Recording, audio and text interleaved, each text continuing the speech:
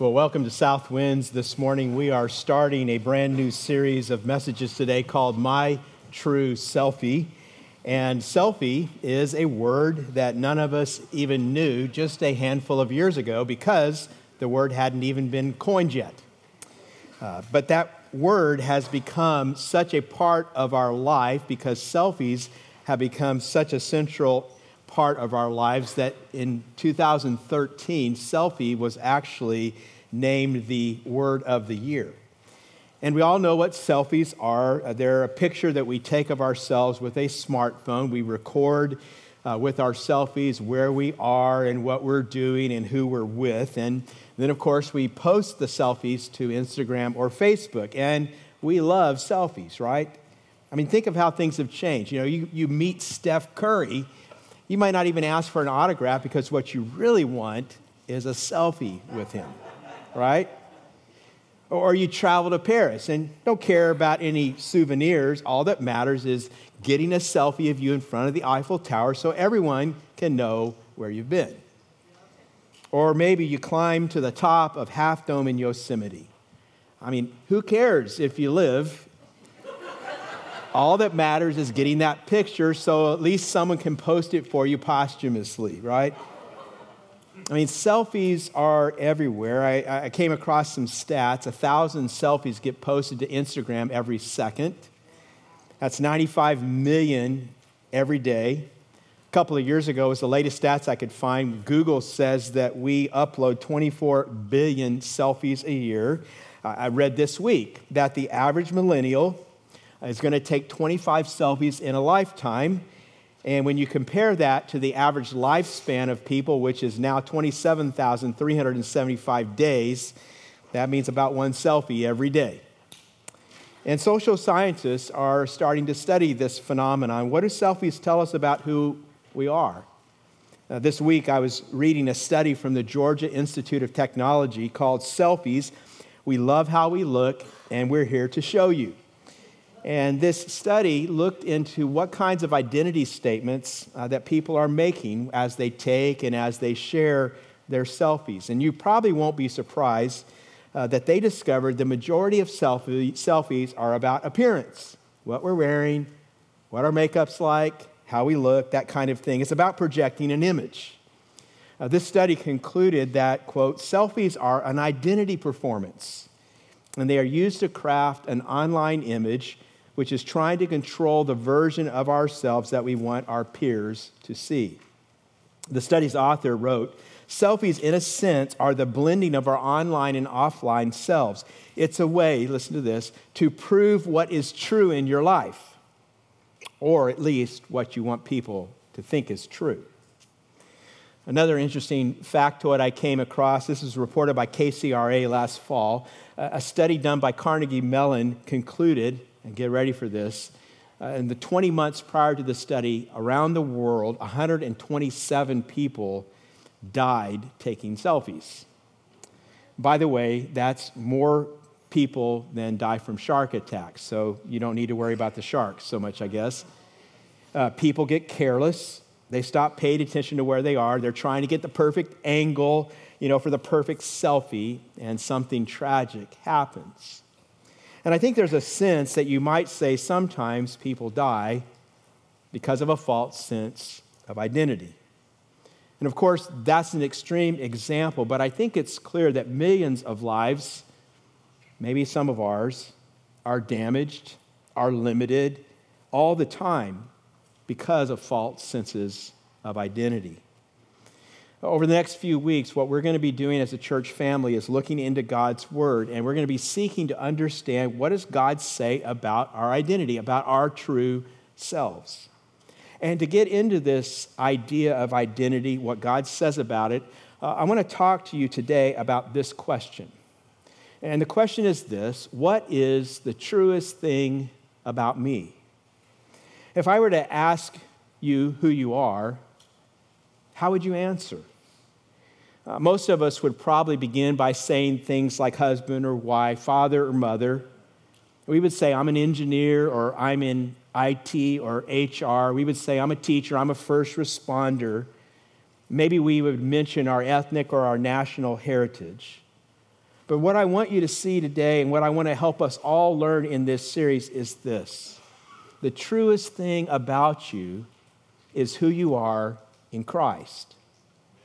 The truest thing about you is who you are in Christ. And so I have to ask, do you know who you are in Christ? Do you know what God's word says about your identity?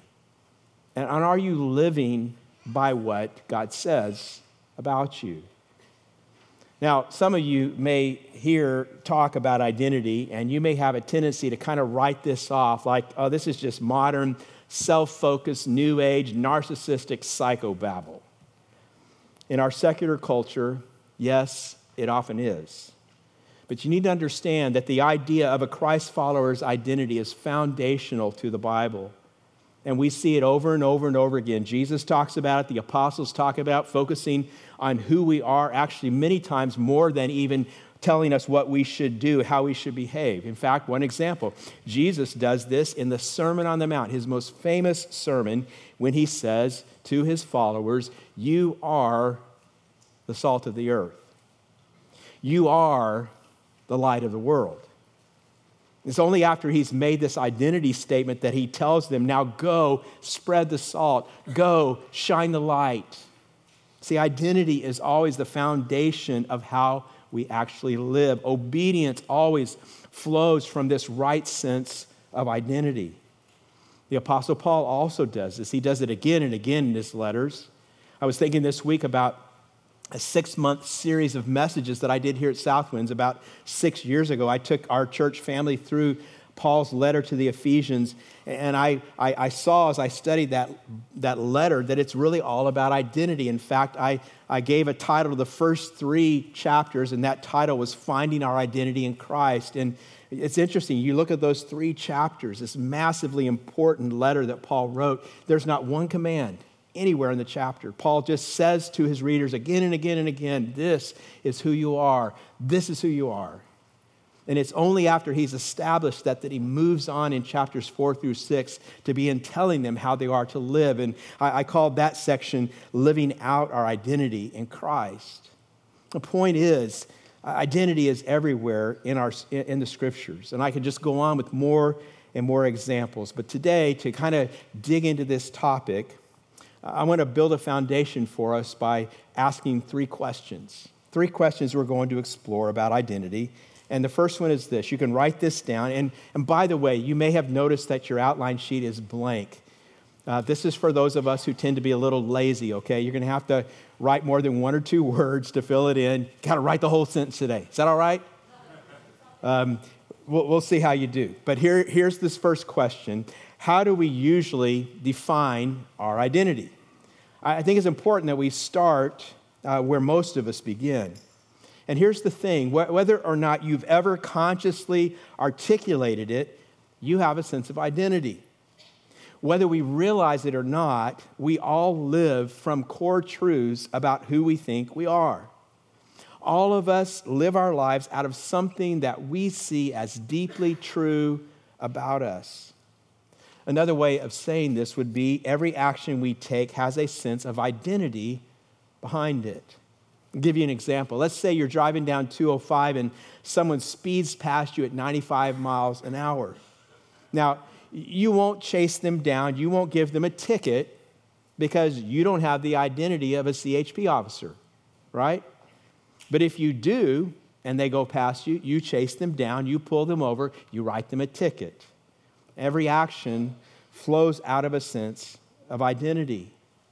And if the actions that we have in our lives are, well, I'm addicted to success, or I'm addicted to pornography, or I keep having this repeated pattern of broken relationships over and over again, or I just keep on raging on the people in my world with uncontrolled anger, or I just can't seem to stop self-medicating, whether through substances or sex or a romance novel, whatever it is.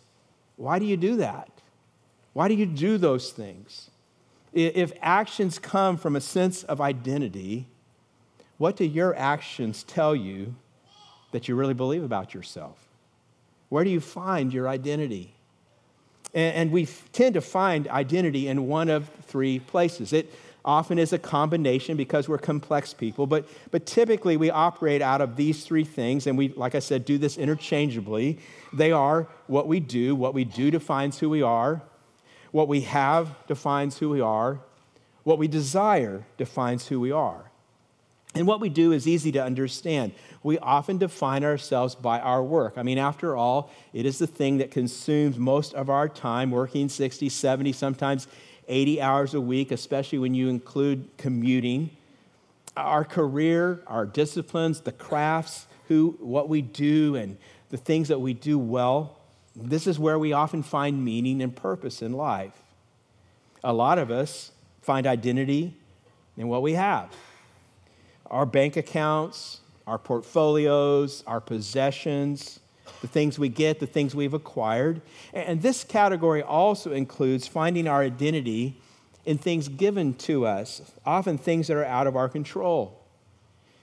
We all know people that find their identity in their good looks. They're very attractive people. And if that's you, you've probably come to know that as a general rule, you're one of the most attractive people in the room. And you gather a sense of identity from that.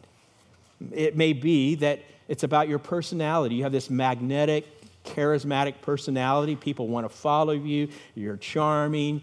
And you always know what to say. So you have this identity out of that. This is part of what we have. But there's also, interestingly enough, kind of a negative side to this. Some people derive identity from things they don't have. For example, maybe you find your identity in being the person who's not attractive. You know that you're not the most attractive person in the room, and you don't care. And you let people know. You let people know. Or maybe you grew up without a father. And that's how you define yourself. Maybe you grew up in a broken or in an abusive home. Maybe you have some disability, and you define your life by that, what you don't have. In either case, these are things you've been given. They're outside of your control, and you take those things you have and you push them down to the very center and core of who you are. They become your identity. And we also sometimes find our identity in what we desire. We say things in our culture like, well, I just want to be true to myself. In fact, that's one of the key doctrinal beliefs of our culture, right? Above all things, people will tell you, be true to yourself. Maybe you reject something and you say, well, I'm not my job, I'm not my family, I'm just me, I am whatever I want to be. Sometimes people think, however I want to express myself, that's who I really am. And by the way, this is what is happening when people make their sexual desire the truest thing about them. They say, I am what I desire. I am what I'm attracted to.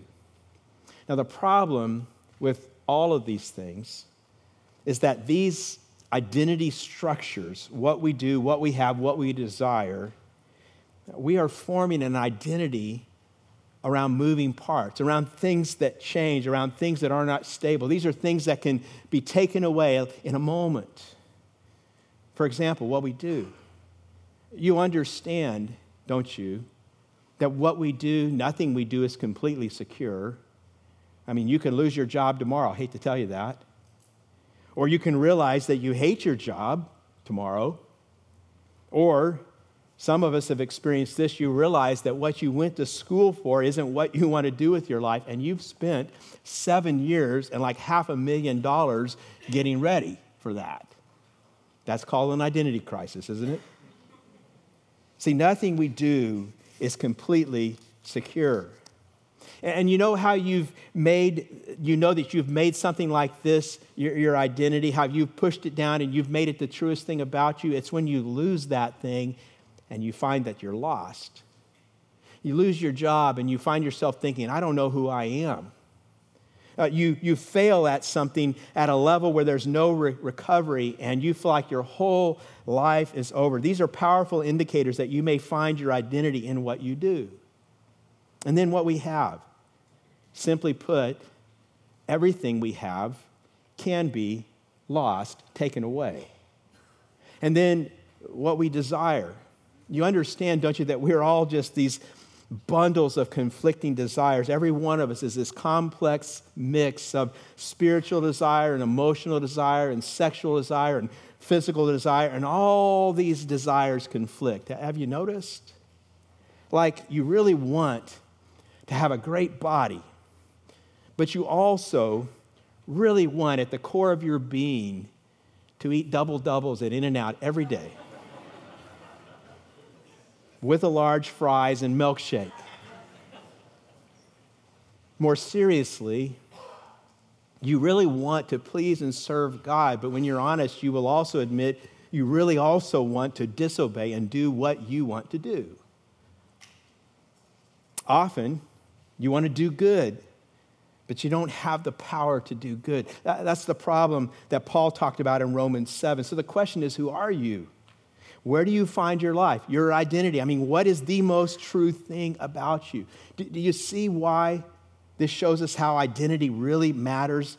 Identity is really about where we find our worth, our value, where we find love, where we find this sense that our lives really matter, that we are significant.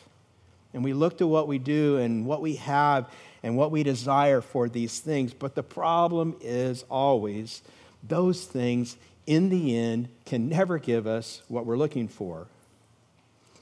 It's kind of an interesting thing when you consider how they fail us.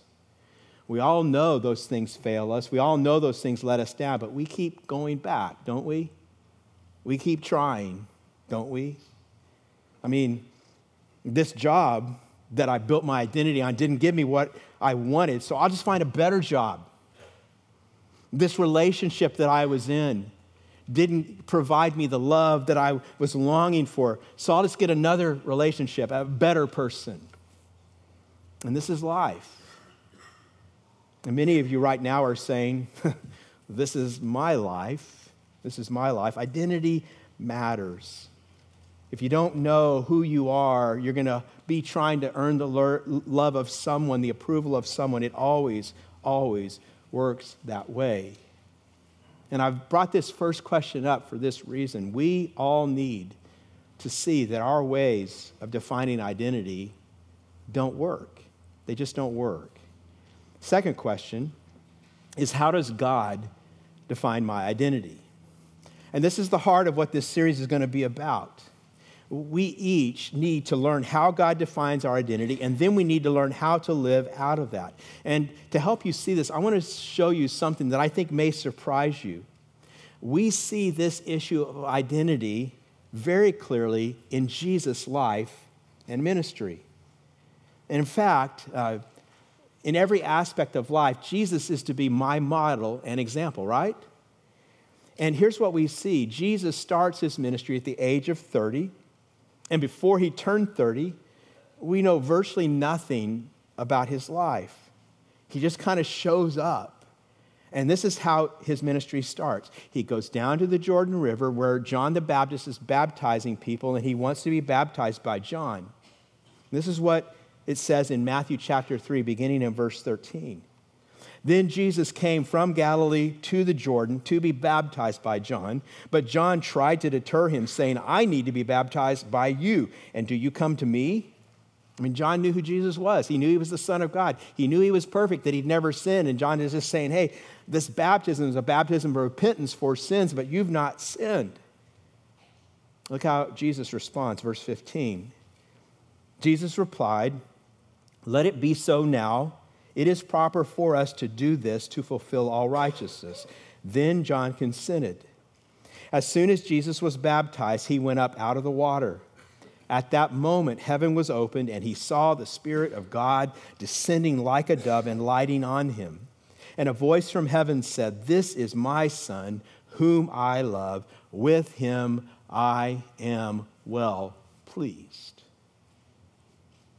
The beginning of Jesus' ministry, the very beginning. The Father speaks, and the Father says, I am so proud of my Son.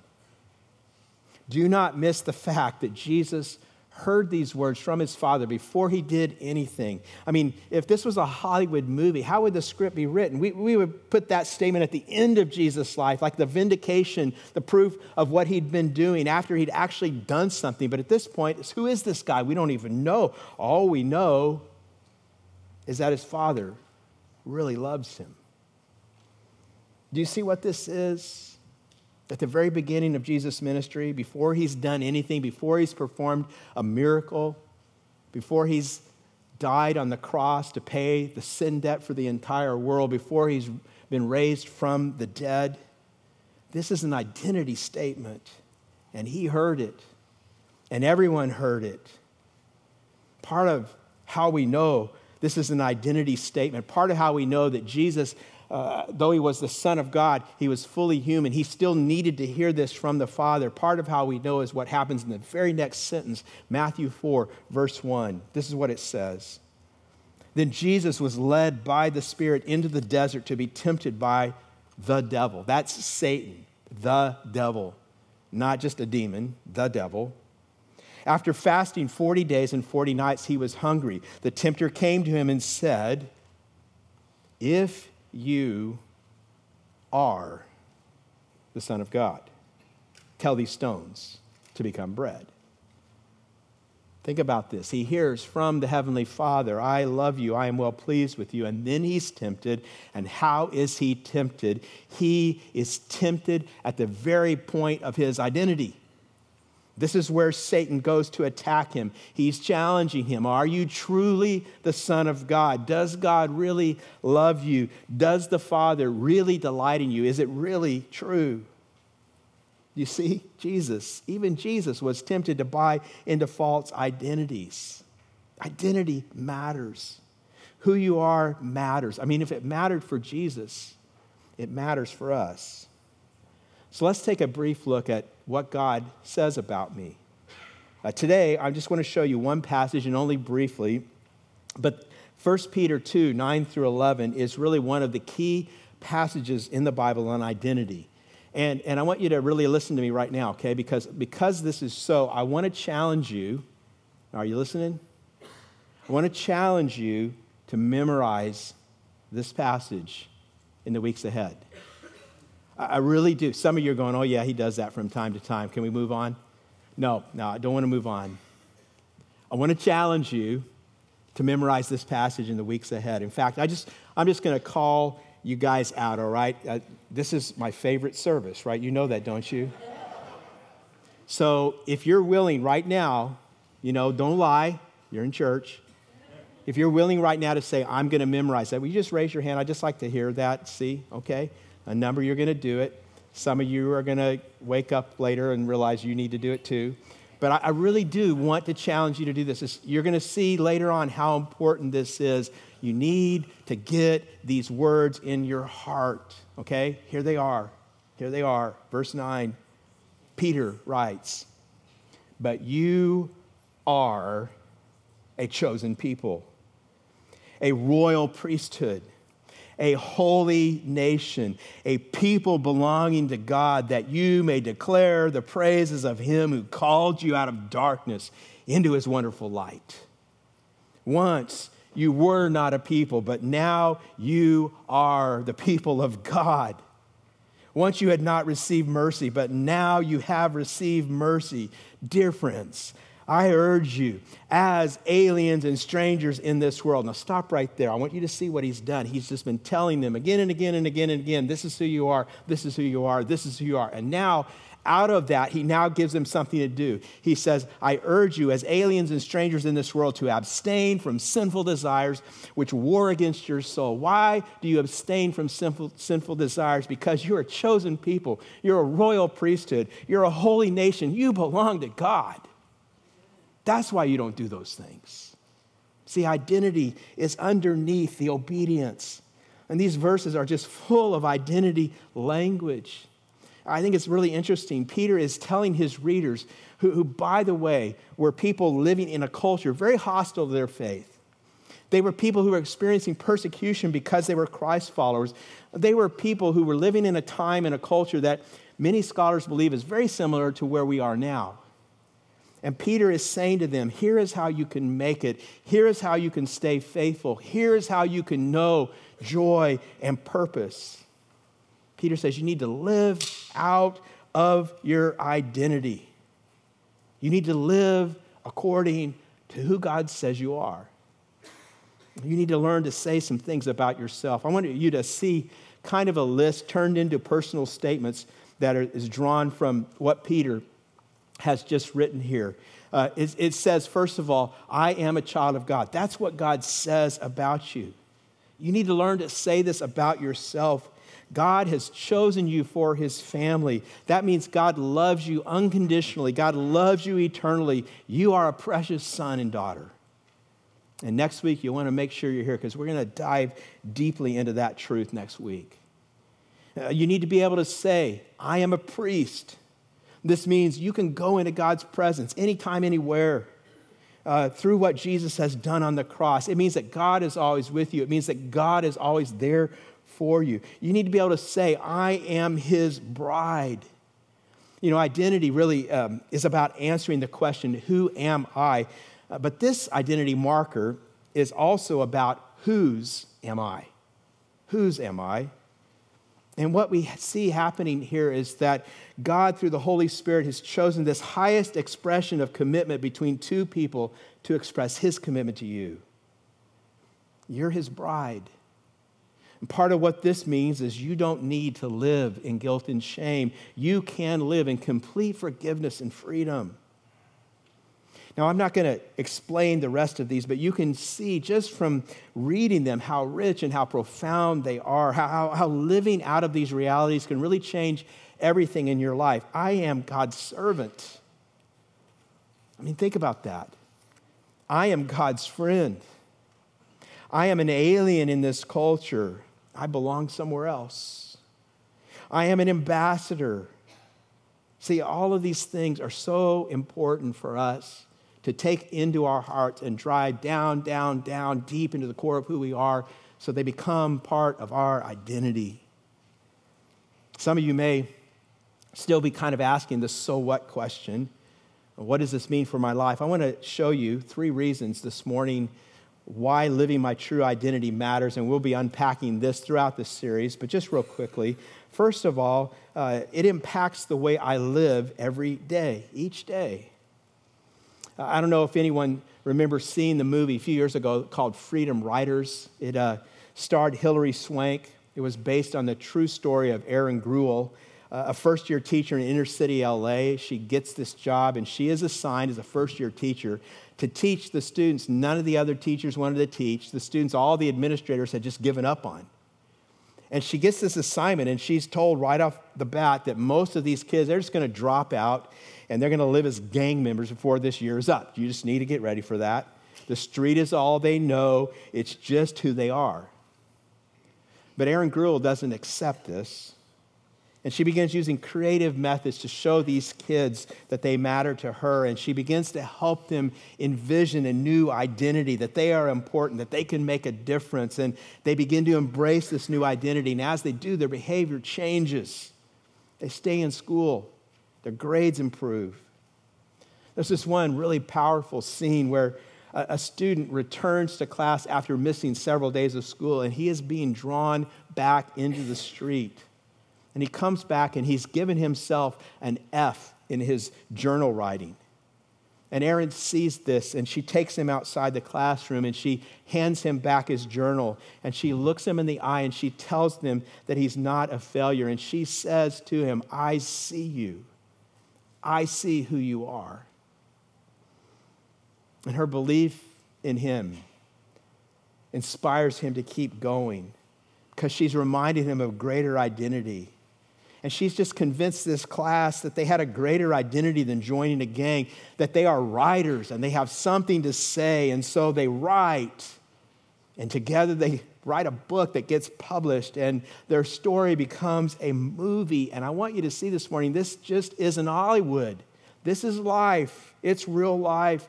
What we believe about ourselves shapes the way we live. And you today, friend, you need to know, if you've never heard it before, God sees you, and God sees who you are. And he wants you. He wants you to live as his forgiven child, his child who is loved lavishly in Christ. He doesn't want you to live out of your feelings of rejection and abandonment and failure. He wants you to live as a priest, free to enter his presence anytime, anywhere. He wants you to live as his bride, pure, because he has declared you pure in Christ. He doesn't want you to live in bondage to guilt and shame. See, identity matters, changes the way we live. It also matters because it brings me freedom. I'll just let you know ahead of time, I am about to explain for some of you your whole Christian life right now, okay? If you try to live as a Christ follower without understanding your identity, you will likely end up with a legalistic faith. You will end up seeing Christianity as keeping a bunch of rules. Because if identity is not involved, your sense of worth will be tied to your performance. You'll find yourself thinking things like this. I have to read my Bible. I have to pray today because if I don't, God's not going to bless me. Something bad's probably going to happen. You're going to think when the offering bag gets passed at the end of the service, well, I better put something in the offering today so my car won't break down this week. You've thought things like that before, haven't you? I know you have. And a lot of times, I'll just be honest with you, a lot of pastors, I've done this, have made this sort of thing worse by focusing too much on how we should obey God without fully teaching people who they are. It's just a lot easier to give people to-do lists, things to do, things to obey. But obedience apart from identity always leads to bondage, and Jesus always wanted his followers to know who they are first, and then out of that identity, to follow him, to obey him. Third reason identity matters is that it honors God. Again, it would be easy for some of us to mistakenly think that a series like this is about self-esteem. And I'll tell you, I've heard some identity teaching that seems to be more about building self-esteem than anything else. So I just want to be really clear about what's coming in the next few weeks. What we're going to be talking about is not about you hearing things that make you feel good and then you get to go home and you get to stand in front of a mirror and you look in that mirror and you tell yourself you're special and you're important. That's not what this series is about, okay? Your new identity in Christ is ultimately not about you. Your identity in Christ comes from God. And when you live it out, it honors God. God is the one glorified, not you. I want you to look at 1 Peter 2:9 again. It says, "But you are a chosen people, a royal priesthood, a holy nation, a people belonging to God." Why? That you may declare the praises of him who called you out of darkness into his wonderful light. That's why. See, God is honored when you understand who you are, who he has made you to be. God is honored when you live out of that identity that he gave you, not some false identity that you chose for yourself. Not some false identity that your parents chose for you. And some of you need to deal with that in these next few weeks. Some of you have been living for years and decades out of identity given to you by your parents, and it is not true. It is not true. You need to live out of the identity that God has given to you. It shouldn't be the identity that our world's culture chooses either. Any other source of identity is false. It must be the identity that God has given to you. And the identity that God gives is truth and it's reality. And when you get it and when you live out of it, everything in your life changes. Everything changes. You see, God says to his people, this is who you are. And then he says to them, now, be who you are. Be who you are. Now, I want to show you that list of who God says you are in Christ once again, that list from 1 Peter. And before we go on any further, what I'd like you to do is write down just one at least of those statements if you haven't done it already. If you've written them down already, then why don't you circle one of them, the one that just stands out to you for some reason the most, and I want you to focus on that this week. I want you to go home and take what you've written down, and I want you to pray about it. I want you to begin affirming it. I want you to enter into believing it this week and let it become the truest thing about you. Final question, third, how can I live out of my identity in Christ? Now, again, in the weeks ahead, we're going to be talking more about this, but I want to quickly give you 3 principles that help us understand how we can live this out. And the first one is this: know my enemies. You need to understand when it comes to this identity thing, you have enemies that are fighting against you as you seek to follow Christ, and you need to be aware of their strategies so that you can resist them, so that you can defeat them. Paul tells us about 3 enemies in Ephesians 2.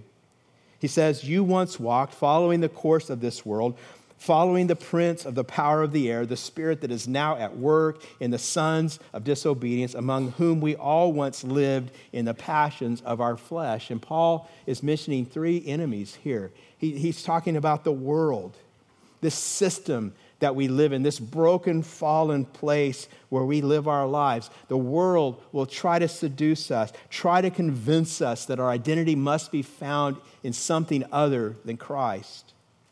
So we need to be aware of the world view of our culture. We need to see clearly where our culture doesn't align with God's truth. And some of you are struggling in your faith because you have bought into what the world says and you've been living out of that identity instead of what God says is true about you. But the brokenness in this world is not the only thing that fights against us. Also, our own flesh can work against us too. Some of us really struggle with this. Even when we hear God's truth about identity, some of you are going to go home and you're going to find yourself questioning, why would God love me as much as he says that he does? I don't deserve it. Some of you are going to find yourself thinking, how could God continue to forgive me when he sees how I sin again and again and again? How could God see me as his pure bride? I look at myself and I feel so dirty. I'm filled with such shame. And one of the things that we need to learn to do is we need to learn to trust God more than we trust our fallen minds and fallen hearts. Third enemy is Satan, the devil. And we just need to be reminded that he is the enemy of our souls, and he's always fighting, and he's fighting hard to keep us from understanding and from living out our true identity. And you need to know he will lie to you and tell you you're not worthy. He will condemn you when you fail, and you shouldn't try again. You just need to be aware of his lies, be aware of his condemnation so you can fight against them. So we need to know my enemies. And then second, transform my thinking with truth. This is what we're going to be doing in the weeks ahead. We go to God's word and we hear truth, and then we take the false ideas of this world and we set them aside. We counter the lies that we have believed in the flesh, and we fight against Satan like Jesus did. We fight with truth. And this is all so important practically because we must not stay where we are. We must live our lives by truth, by the reality that God has declared about us, our true identity in Christ. I love this statement from Kenneth Boa. And he says this: we cannot consistently behave in ways that are different from what we believe about ourselves.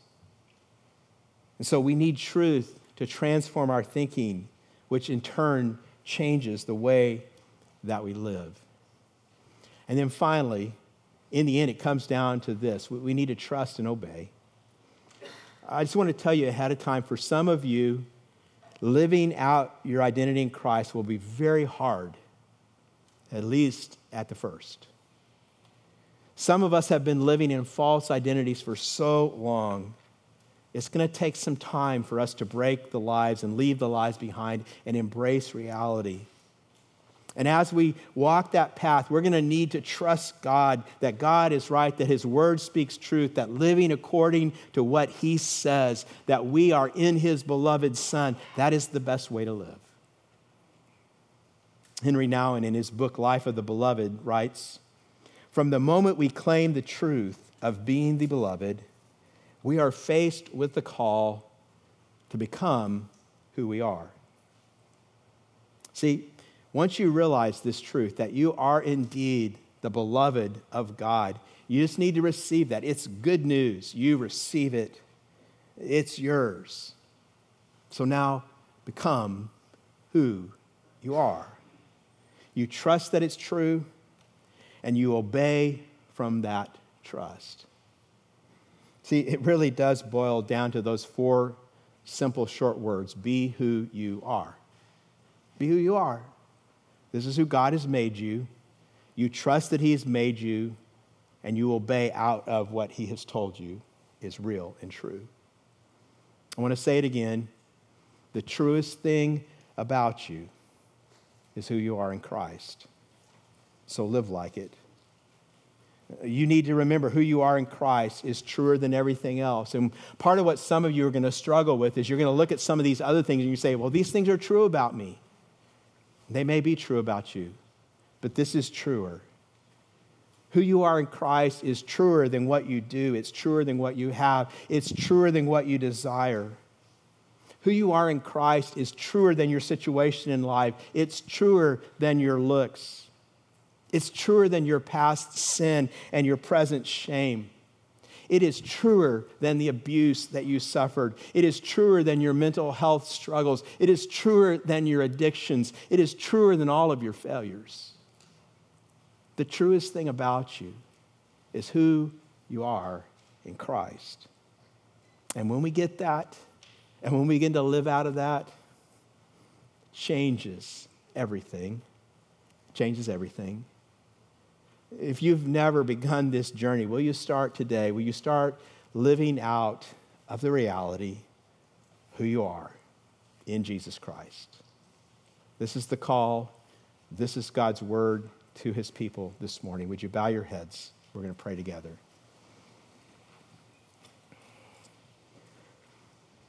In a moment, we're going to celebrate the Lord's Supper together. And I just pray for each of us that we would be able to receive the supper with the knowledge of these truths just right in front of our hearts and our heads. Father, we thank you for who you have made us in your beloved Son, Jesus. We are your sons and daughters. We are chosen by you. We are your bride, Lord. We are holy. We are your friends. We thank you for all of those things, Father. We ask you to forgive us for when we have made other things our identity, our idols. Would you teach us the truth, Father, so we can stop believing lies? Would you strengthen us to be who we are?